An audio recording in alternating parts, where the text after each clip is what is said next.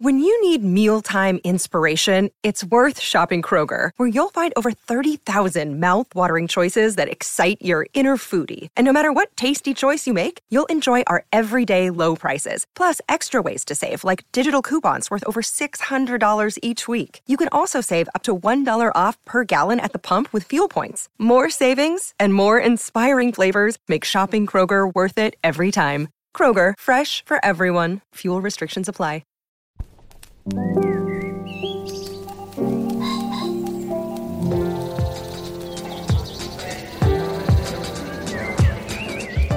I'm Stephen Metcalf, and this is the Slate Culture Gabfest. Does voiceover kill the killer edition? It's Wednesday, November 8th, 2023. On today's show, The Killer. It's a dark existential noir from director David Fincher. It stars Michael Fassbender in the title role. And then Letterboxd is to movies what Goodreads is to books. We discuss what some people say is the only good social media site now going. And finally, the wonderful Chris Molanphy joins us to discuss his new book, Old Town Road, about the Lil Nas X song that was not only a huge, unprecedentedly huge hit, but also a cultural watershed. But first, joining me today is Julia Turner of the LA Times. Hey, Julia. Hello, hello. And of course, Dana Stevens, the film critic for Slate. Hey, Dana. Greetings. Alrighty then, let's make a show, right? Let's do it. All right. Well, The Killer is a dark thriller from director David Fincher, he of Fight Club and Seven and on, tons of movies. This one's based on the French graphic novel of the same name and stars Michael Fassbender as an ice-cold assassin who, after a hit goes wrong, finds himself caught in an international manhunt. The movie also stars Arliss Howard, Charles Parnell, and you get some Tilda Swinton in a supporting role. Netflix hasn't released a clip of the movie yet, but why don't we listen to a bit of the trailer? You're going to hear Michael Fassbender as the killer describing his own indifference to human life. Let's have a listen. I find music a useful distraction. A focus tool. Keeps the inner voice from wandering.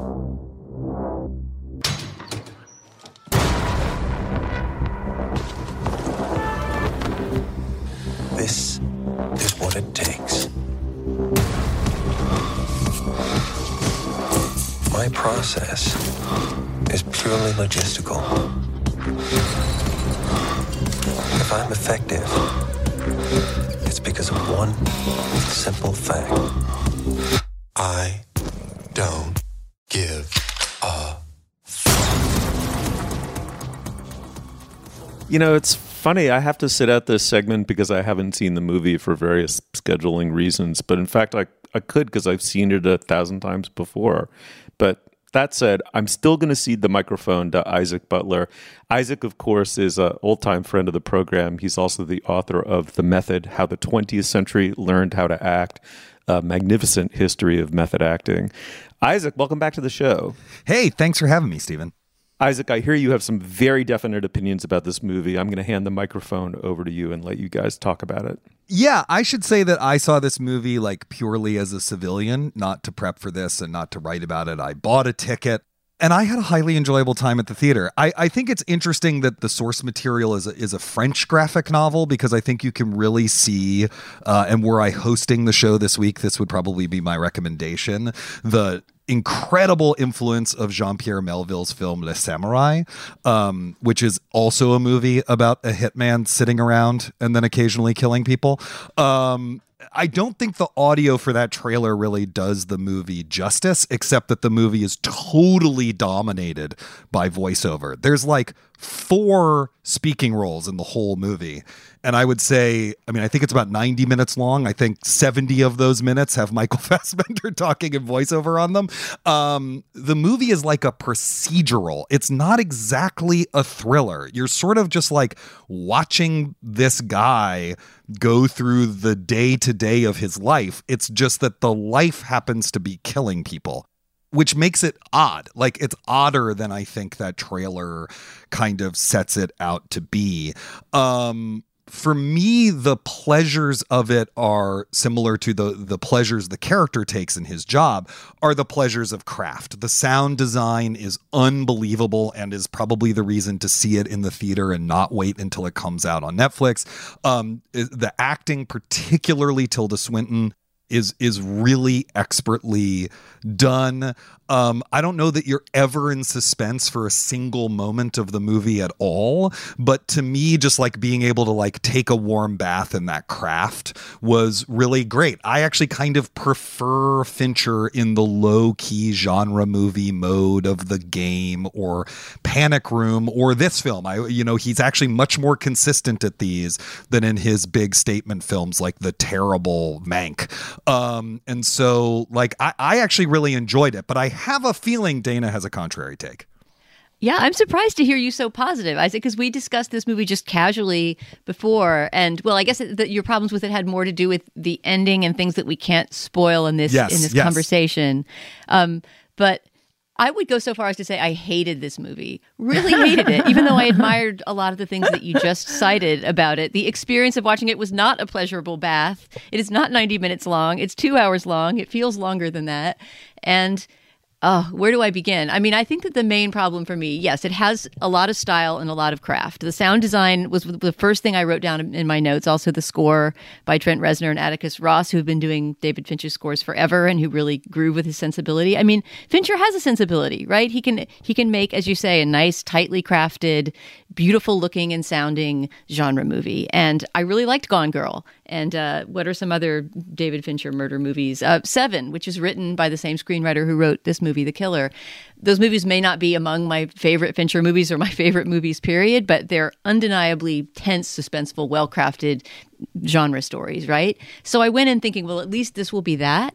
And I mean, okay, the resemblance to The Samurai. Let's start with the thing that it doesn't resemble to Jean-Pierre Méville's 1967 classic. It doesn't have any suspense. The Samurai is a chase movie, right? It's about this. Well, it's a chase movie where the protagonist lies on a chaise lounge smoking a cigarette for 50% of the film. Well, okay, it's a chase movie that plays with the idea, but there is an actual antagonist chasing the samurai guy. Yes, totally, right? totally, yes. There are scenes of cops in the metro chasing Alain Delon, and there are moments where you think he might get caught. This movie takes place in a very strange, logic-free vacuum where for some reason it's incredibly important to the handlers of Michael Fassbender that they go after him for messing up this one job and, attempt to kill him and beat up his girlfriend and do all these horrible things. And then yet for the rest of the movie, he's somehow wandering scot-free across the globe, getting revenge on all the people who tried to kill him without anybody appearing to be after him. So that in itself is such a huge logic hole that it was really hard for me to get up any mojo about the killing. But that aside, I mean, I just feel like, let me come down on the side of Aristotle here. Like, can we get a little bit of unity of time, place, and action, or some catharsis, or like a sense that the character changes in any way? I mean, why do we have to just hear him repeating literally in the exact same words his nihilist creeds on the voiceover the entire time without him learning or changing in any way? Like, he changes at the end. He changes at the end. I mean, maybe we can't talk about the end. I have to also add to the plot holes that he uses a succession of aliases that are the male stars of very, very popular sitcoms. So all of his fake passports are like Felix Unger, Lou Grant, Archie Bunker, Sam Malone, which is like, what? I mean, for one thing, in a real world, that would be a perfect way for him to be tracked, right? You're monitoring all these different plane flights around the world and you say, there seem to be people with names from 70s sitcoms traveling on every one of these flights. You cut to Chris Cooper back in a room full of TV screens and they're like, Sir, Jerry Seinfeld just logged a flight from Paris to Dubai. And they're like, it's him. Activate Jeremy Renner. I did love, though, that he put an umlaut over the U in Archibald Bunker. That was a good joke. Julia, what about you? Where do you fall between the two of us? I think I actually am squarely in between you two. It was 2 hours long. I found that the hours moved pretty briskly, just in the tension of the process and the mystery of what exactly he's doing next and which city is he going to go to and what's going on. And each different location kind of has its own tone and rhythm, and you're watching him practice this craft. But I sort of think the movie fell apart for me at the point of like, what is the point of this? Like, it felt, mildly interesting, very handsome, very, very beautiful. Yes, mostly quite well acted. But like, why are we here? What's going on? Like the voiceover is kind of ridiculous. And I think you do have an arc for this character because the voiceover is his like desperate self-justification that this is a practicable way to live. And you're watching him kind of fall apart and not live by his code and discover that this is an untenable way to live. And I think at the end, he makes several choices that demonstrate that supposed arc. But it's almost like too subtle or something. And also like, I don't know, man. Again, these killers, just not that interested in killing. It seems pretty easy in my life so far to like just go through life not killing people, not that obsessed with what it would be like to kill people, just not like not the most emotionally interesting problem. I mean, I think there have been some... there's a line of thinking about the movie, which is that this is the auteur kind of making fun of himself and his obsession with craft and whether his craft is meaningless, which I think I feel like we've seen this. I think I've made this argument that that's what Once Upon a Time is for Quentin Tarantino and what Henry Sugar is for Wes Anderson. And maybe I just find Fincher's takes less interesting and marvelous to watch him make the same point about himself, if in fact that's what he's doing. But it's like hard to, the whole thing is so wry and ironical in a way. It's a very poker-faced film. Yeah. I don't know. I just like, what are we doing here? Kind of. I agree that the purpose of the repeating voiceover in the second half is ironic, that it becomes the opposite. In the first part, he's like saying this stuff. And in the second part, we hear him say this stuff as he does the complete opposite over and over and over again of what he claims his creed is. Dana and I first talked about this movie before she had seen it over lunch with a mutual friend. And he said, the movie has no engine because there's no antagonist. And I actually agree with that. But to me, if it has no engine, the car is still really beautiful. And I just didn't mind spending some time sitting in that car, I guess. I don't know. Part of it is that Michael Fassbender, really demonstrates his strengths as a leading man here, because it's not like the character has a lot of expressive moments, like Alain Delon, Le Samurai. It's a lot of him just kind of staring at people, but I just still found him really compelling. And I'm also excited that, unlike many actors of his generation, he's allowing himself to age. I mean, to the extent that the movie works, he makes it work. And I think his physicality does. That's part of why I think the voiceover is so excessive.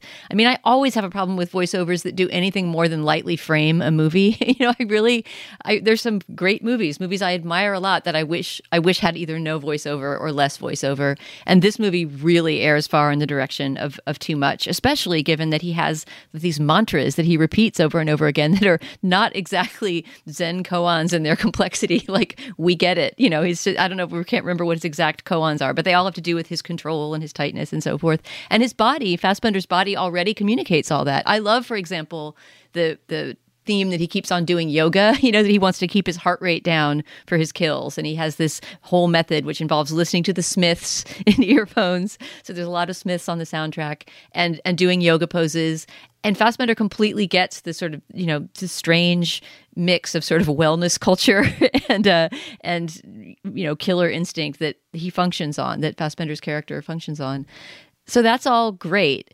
But once again, I come back to just the character to me is a set of traits that are displayed before us, explained by the character himself, and then repeated over and over. And I don't think that they really change. I know Julia does, and we're not going to spoil here, so I won't get into how I think there's just a completely flat arc for this character.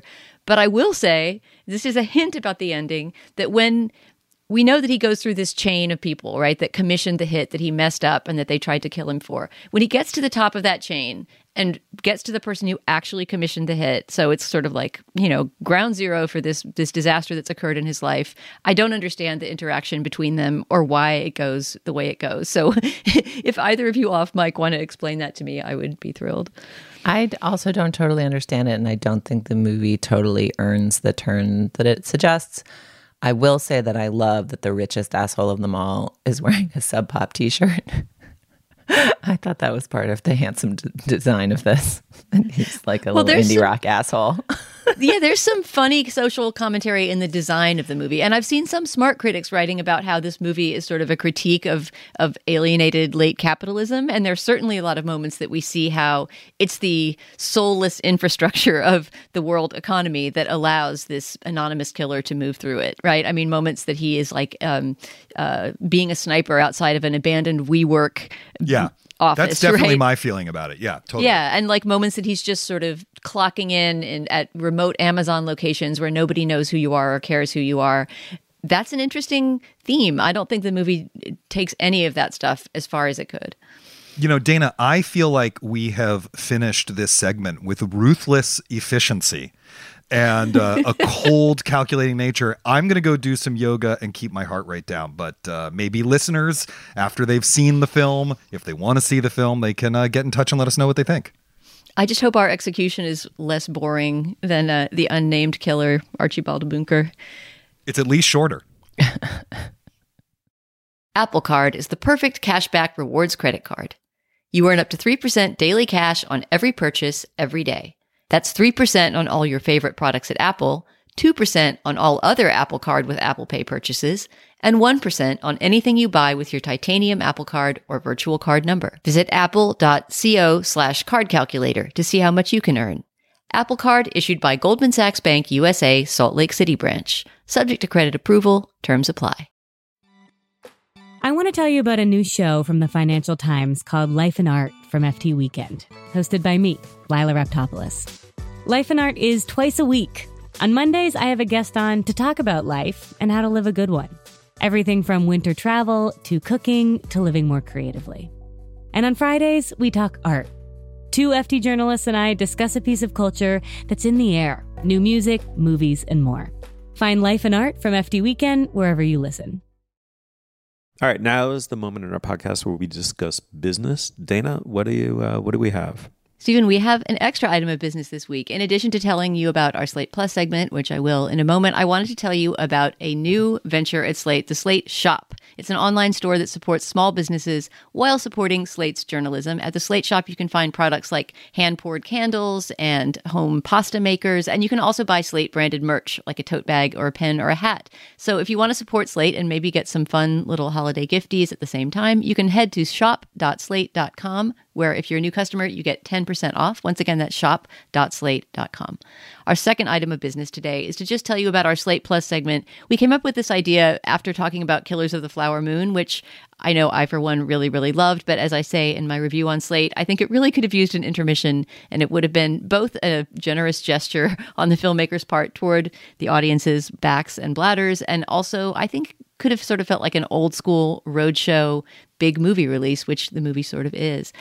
Movies have been getting, at least in the public perception, longer and longer recently. We can talk about how statistically that is true, but I would say that experientially we would all agree that popular movies of late have felt like they all tend to be over 2.5 hours long. So we're going to talk about long movies. Do we like them? Do we hate them? When do they feel right? And when do we wish they would just cut to the chase? If you're a Slate Plus member, stay tuned for that conversation at the end of this show. If you're not a Slate Plus member, please sign up today at slate.com/culture plus. In exchange for your dollars, you will get ad-free podcasts, bonus content like the extra segment I just described, which many other podcasts have too, and unlimited access to all of the writing and all of the podcasting on Slate. These memberships are really a big part of what helps keep Slate going, so please sign up today at slate.com/culture plus. Once again, that's slate.com/culture plus. Okay, allons-y. Can anything save social media? I'm glad you asked. Letterboxd is, simply put, a social media site that people actually like. They feel like they get something from it rather than having it slowly detract from the humanity. It's about the movies. The company's own tagline is what Goodreads is to books. It was started in 2011, but it really, really took off under pandemic conditions. In a period of a year or two during the pandemic, it doubled its user base to 3 million members. It's more than that now. Dana, let me start with you. This is both a movie story and a social media story. It's gotten a recent bump because Martin Scorsese joined. There is this idea of it as a non-toxic, user-friendly internet community. I'm really interested to hear from you, a movie critic, how you interact with it, how you use it. And whether you find it like a giant box of treats or somehow utterly confounding, what are you discovering? Well, we all started a Letterboxd account to play around with it in advance of this segment. Speak for yourself. I've been on Letterboxd for 5 years, Ms. Film Critic. Are you serious? Yeah. Wait, you didn't mention that in our prep? Okay, then you're going to have a lot more to say about it than me. I thought we were all just joining it anew for this segment. I mean, of course, I've been aware of Letterboxd because it often gets excerpted. I mean, this is part of the point of it, right? On other social media platforms. I don't think I had ever figured out how it worked before, but I've certainly clicked over to the site to read individual reviews that people have linked to, usually by people I know, professional critics. So that was what interested me about actually getting on the site and messing around with it some, is that, of course, it doesn't primarily exist for professional critics at all. There is a small tranche of professional critics who join it and either post, links or parts of their regular professional reviews, or have this whole kind of para-existence as a social media film critic, doing things on their own.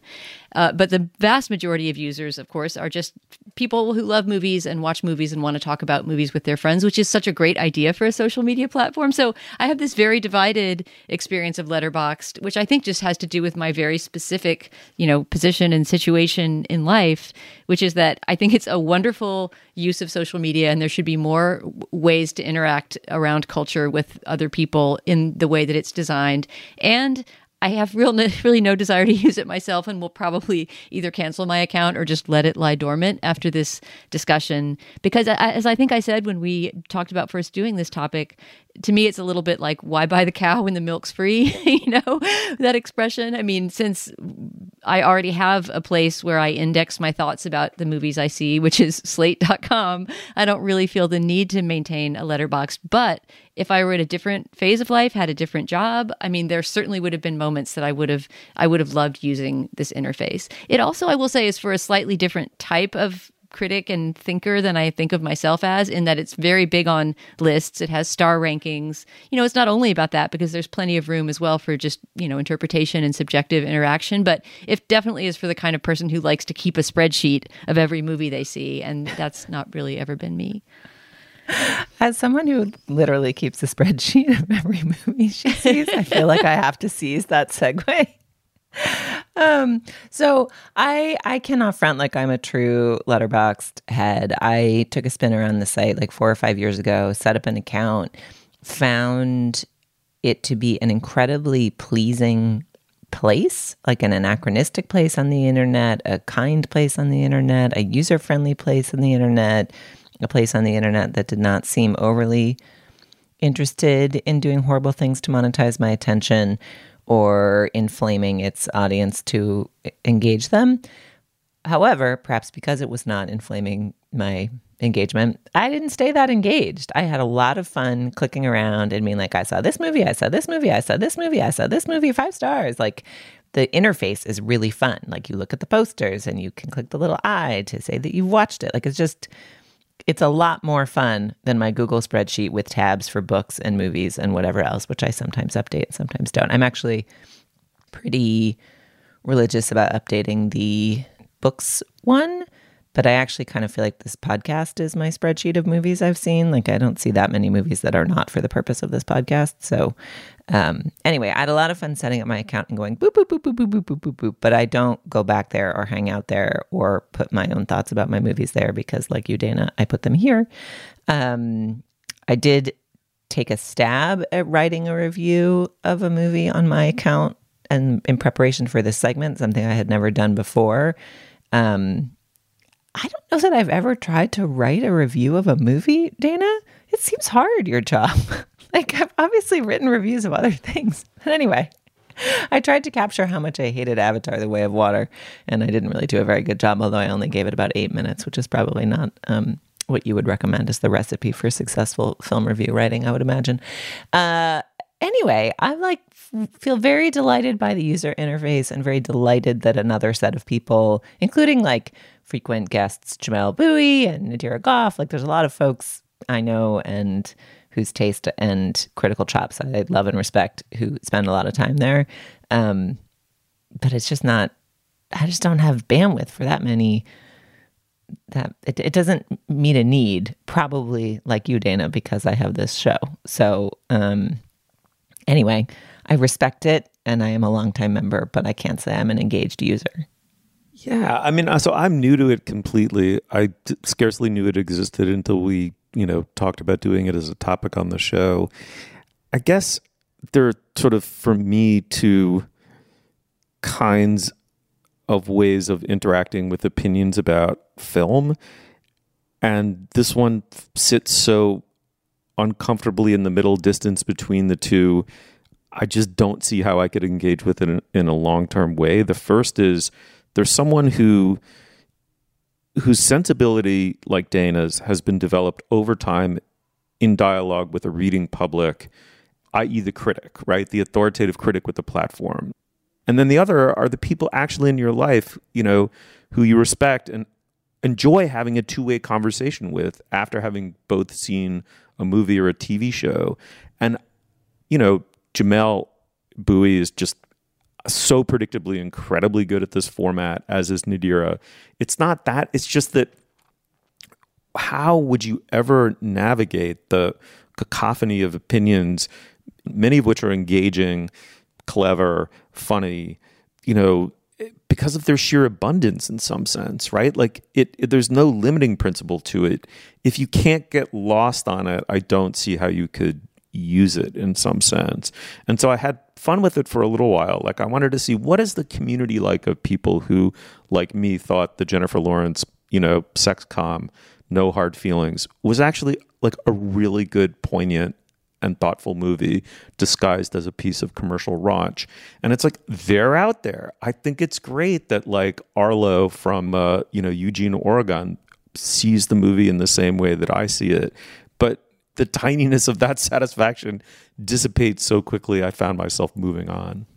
But the tininess of that satisfaction, just finding somebody out there who agrees with you, that does kind of get at what Julia was calling the sort of charmingly early internet feel. I was not a person who did MySpace or any of those things. I mean, I was just the wrong generation for it. But this kind of feels like if you're Arlo in Eugene, Oregon, maybe that's how you start your career writing about culture, or it's how you meet your best friend or your girlfriend. And there's some nice stories in the documents we were reading, the articles about Letterboxd, about, marriages that have taken place and people who met on Letterboxd. It's certainly because it is a little bit more of a sheltered and genre specific or medium specific community. It does seem like an easier place to find sort of like spirits, and people who want to discuss things with you. I think if I were younger, if I were a generation younger and not a professional critic, but just as interested in movies as I was as a person in my 20s, this might have been a good sort of starter place for the internet. And that's a strange thing to discover for the first time in 2023 after all we've discovered about social media. So maybe this is just me restating my original point. Like, I love that Letterboxd exists, and it seems like a very well-designed interface for exactly the specific thing that it's trying to do. And so I see why it matters to people. But I don't think that it's a place that I will probably be spending a lot of time. Yeah, fair enough. This raises a question I'd love to ask both of you, but Julia, I'll pivot to you. Someone really beautifully described it as Letterboxd can seem like a million small tributaries without a river. I grew up in a cultural landscape dominated by rivers, and the tributaries were just that. The relatively trivial, ignorable entities or something. I mean, is it just a function of age that as someone who grew up in a cultural landscape dominated by rivers, that there's something overwhelming about a cultural landscape just dominated by tributaries without the sort of central authority of a critic, or just that sheer multitude of voices somehow I found very hard to wend my way between. Well, I guess I don't experience it as a loss in the same way. I think my main takeaway from Letterboxd is that if you manage something intentionally and not purely for profit, you can create like a positive social space online. Like, I feel like we are at this post-social moment of the big social networks of the 20-teens crashing and burning around us and seeming like / actually being incredibly influential on the world, mostly in negative ways. Although, as you know, I think there are some positive ways too. I think we are microgenerally somewhat different, you guys and me, and also you guys from each other. But like, I grew up there still is a monoculture, but there is an alternative culture that is very specifically cultivating your attention, right? The sort of alternative concept of the 90s. And now there's no more alternative because everything is alternative, right? You don't pick between the two binaries. And I think the comfort level with that and the notion that expertise and authority can come from all over the place is largely a good thing. The thing that I like is seeing people play with criticism, right? Like it's kind of, and being playful in their response to things in a way that is true to whatever they thought of the movie they saw, but that is also like engineered for attention and discourse in some of the same ways that people tried to engineer like a good tweet or a engaging Facebook post, but that feel really innocent and charming because the stakes are, what'd you think of this movie and what movies do you like? You know what I mean? Like, so, some of the reviews that have gone viral are kind of like almost meme reviews that are making kind of sharp little memeable points about popular movies. There's one about Fight Club. So I don't know. No, I did not experience it as a loss. I experienced it as like a purposeful evolution of the democratization of voices that the internet brings us. And kind of a hopeful beacon for the idea that with intentional management, the internet can take a non-garbage path. Julia, that was the lovely answer I was fishing for with my nonsense question. Beautifully done. All right, it's Letterboxd. That's Letterboxd with a D slapped onto the end of it. You probably know that already. If you have a strong feeling about it, let us know. Shoot us an email. All right, let's move on. In the spirit of 33 1/3, the wonderful series of small books about iconic record albums, there's now a similar-ish series about single songs from Duke University Press, the Singles series. Fittingly, they asked, this is an inspired pairing, they asked the great critic, Slate critic and chartologist Chris Molanphy to write about Old Town Road, the song by Lil Nas X. Chris Molanphy, of course, is the host of the Hit Parade podcast and a wonderful critic. Chris, welcome back to the show. Thanks so much, Steve. I appreciate it. You are a supremely old friend of this program. It's great to have you on to talk about this. Will you introduce the song for us a little bit? Tell listeners maybe in the context of what you're saying, what to listen for. Sure. So the song we're talking about, the book is called Old Town Road, and it's named after the song of the same name by Lil Nas X, which was recorded in late 2018, released in the final weeks of 2018, and went crazily viral on the then fairly new site TikTok.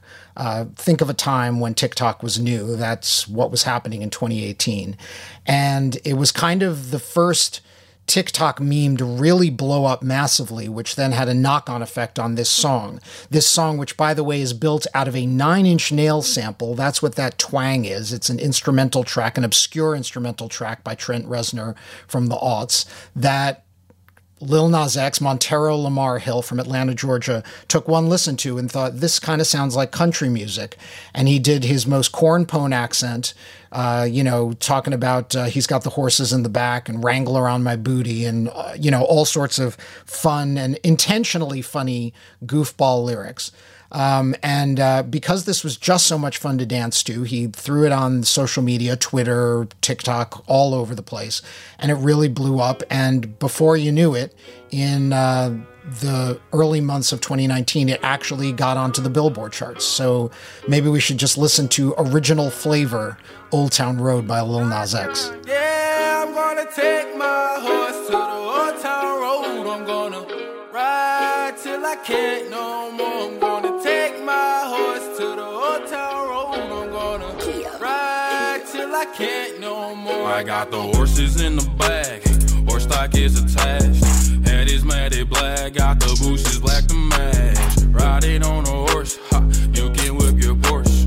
I've been in the valley, you ain't been up off that porch now. Can't nobody. So that's Old Town Road, and of course, a big reason why I was asked to write this book is that Old Town Road, to this day, in the fall of 2023, holds the record for most weeks at number one in Billboard Hot 100 history. It stayed at number one thanks in part to a Billy Ray Cyrus remix, which we should talk about, for 19 weeks. That broke a record that it held for 23 years by the Mariah Carey Boyz II Men song One Sweet Day, which had been number one for 16 weeks. One sweet day.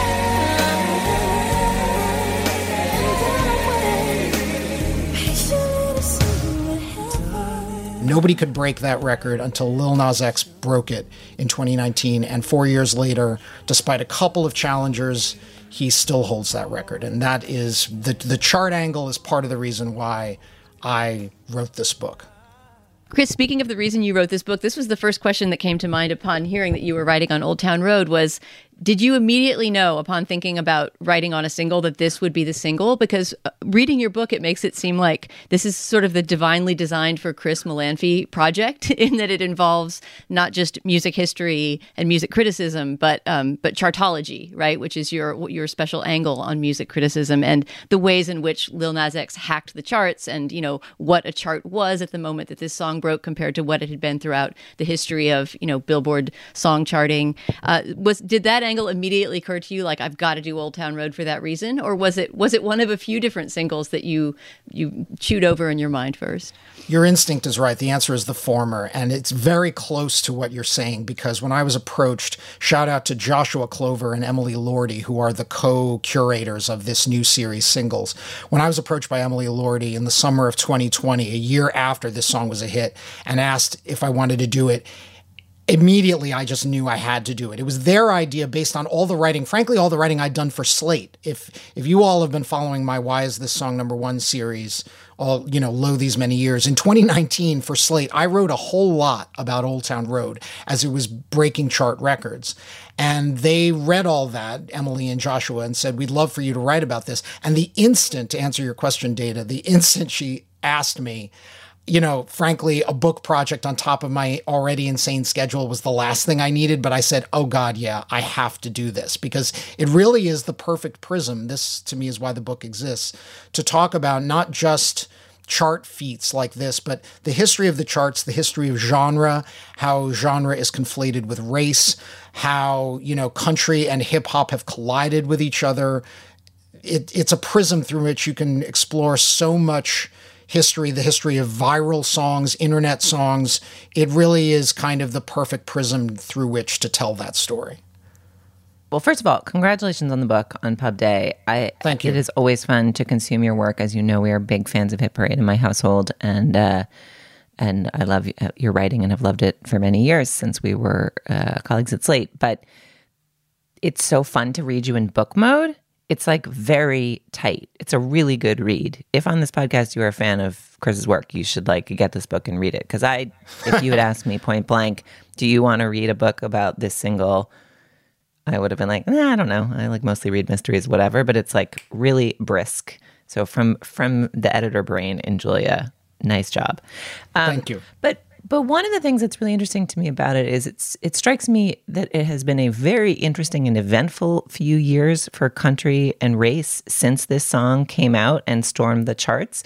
So I'm interested to hear you share with our listeners a little bit about what it was like and what you thought about the kind of race and country aspects of this song through the lens of where pop culture has wended since it came out.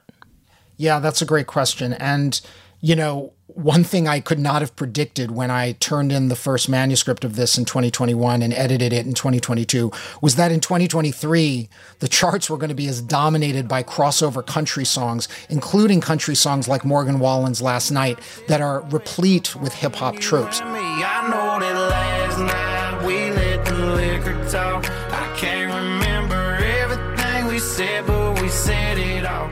But that said, the history of the collision between first R&B and country and then hip hop in country is a long and interesting one. And, you know, in the book, I point to all sorts of antecedents, not least the fact that lest we forget, because country is often marketed as the whitest of all genres, that country at the root is based on African and African American music. I say African because, for example, the banjo is basically an African instrument.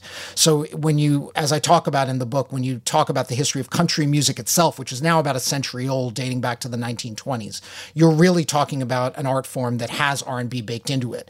You can also touch on what happened to Ray Charles in the 1960s when he recorded an album that right there in the title is called Modern Sounds in Country and Western Music. And this is a bit lost to time, but in 1962, that was basically the highest charting album of the year. It spent 14 weeks at number 1 on Billboard's album chart, and it spun off a raft of singles that hit the pop and the R&B charts. But even though he was recording country standards like You Are My Sunshine and I Just Can't Stop Loving You, these songs didn't touch the country chart in 1962 at all, despite the title of his album and despite the fact that it was the best-selling album in America for months.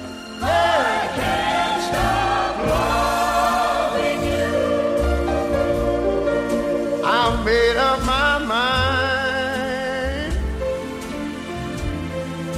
to live in memories of the lonesome time.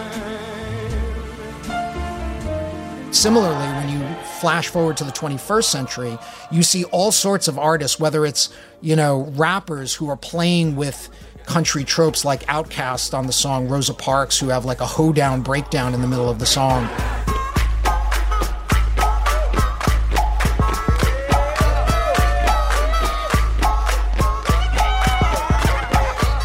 Or you talk about country artists who are playing with hip-hop tropes, like we talked about him on Culture Gabfest just a couple months ago, Jason Aldean, who one of his big hits back in 2010 is a cover of a song called Dirt Road Anthem, in which he raps the verses and sings the chorus. He does both parts himself. Jason Aldean rapping. Back in the day, Potts Farm was a place to go. Load the truck up, hit the dirt road, jump the barbed wire, spread the word, light the bonfire and call the girls. This mingling of these two genres is really, you can trace it across history. It's not that new, and it seems a little new to us now, but you know, a whole generation of country stars have been banging both forms of music. There's a lyric I love that came out about a decade ago. It's by Bubba Sparks and Colt Ford, two country guys. And on the lyrics of this song, they say, "Been doing this for some years, y'all so late, banging Outkast and a little George Strait." So looky here, cold beer on a tailgate. Been doing this for some years, y'all so late, banging Outkast and a little George Strait. Hot damn, Colt Ford back with Bubba K. I love that lyric because it points out that for a generation of folks who grew up listening to country music, they also grew up listening to rap, and they don't see those two genres as mutually exclusive from each other. And you're going to see more crossover between them as the years go on. And Old Town Road is kind of an apotheosis of that. Chris, I want to reinforce what Julia was saying. This is a triumphant, book length essay. Is really wonderfully written.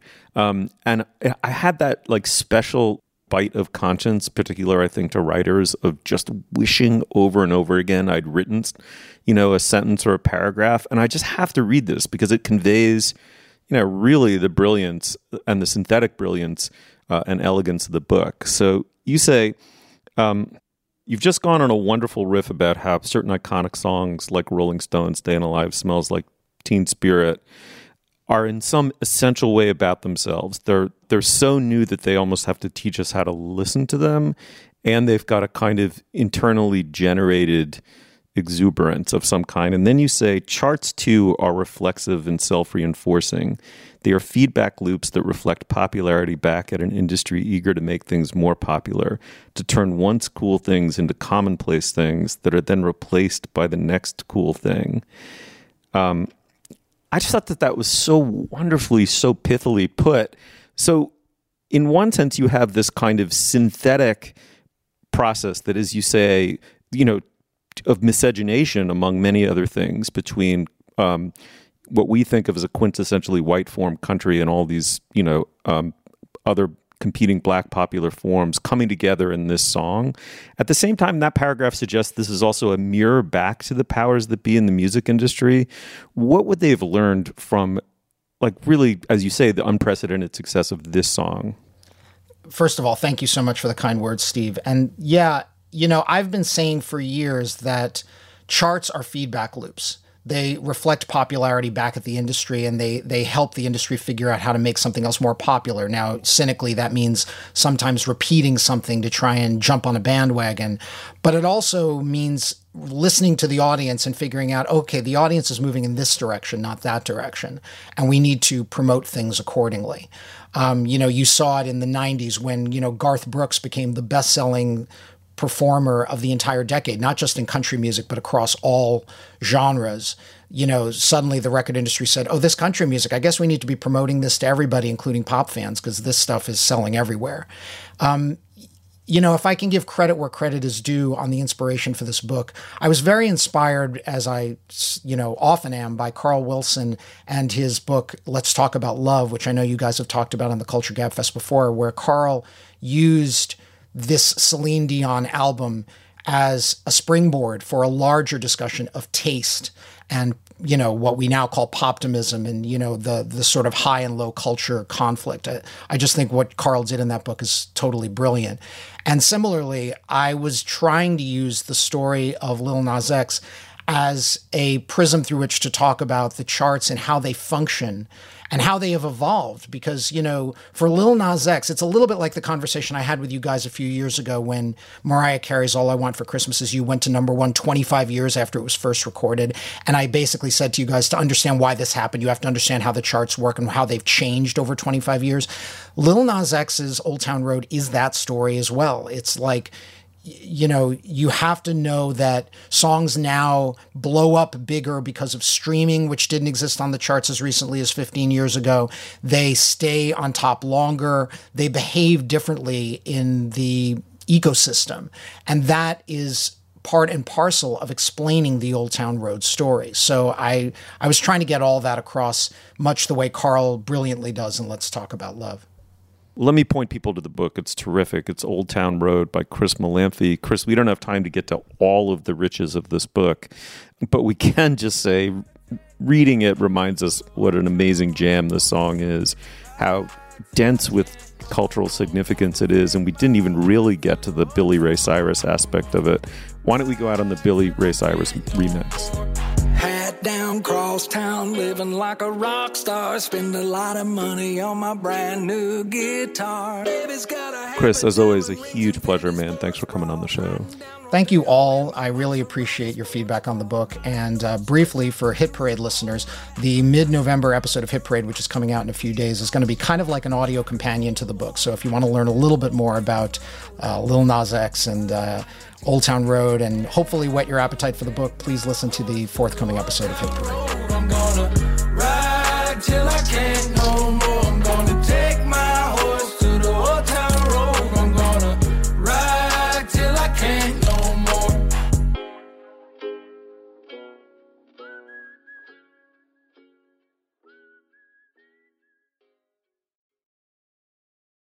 All right, now is the moment in our podcast when we endorse. Dana, what do you have?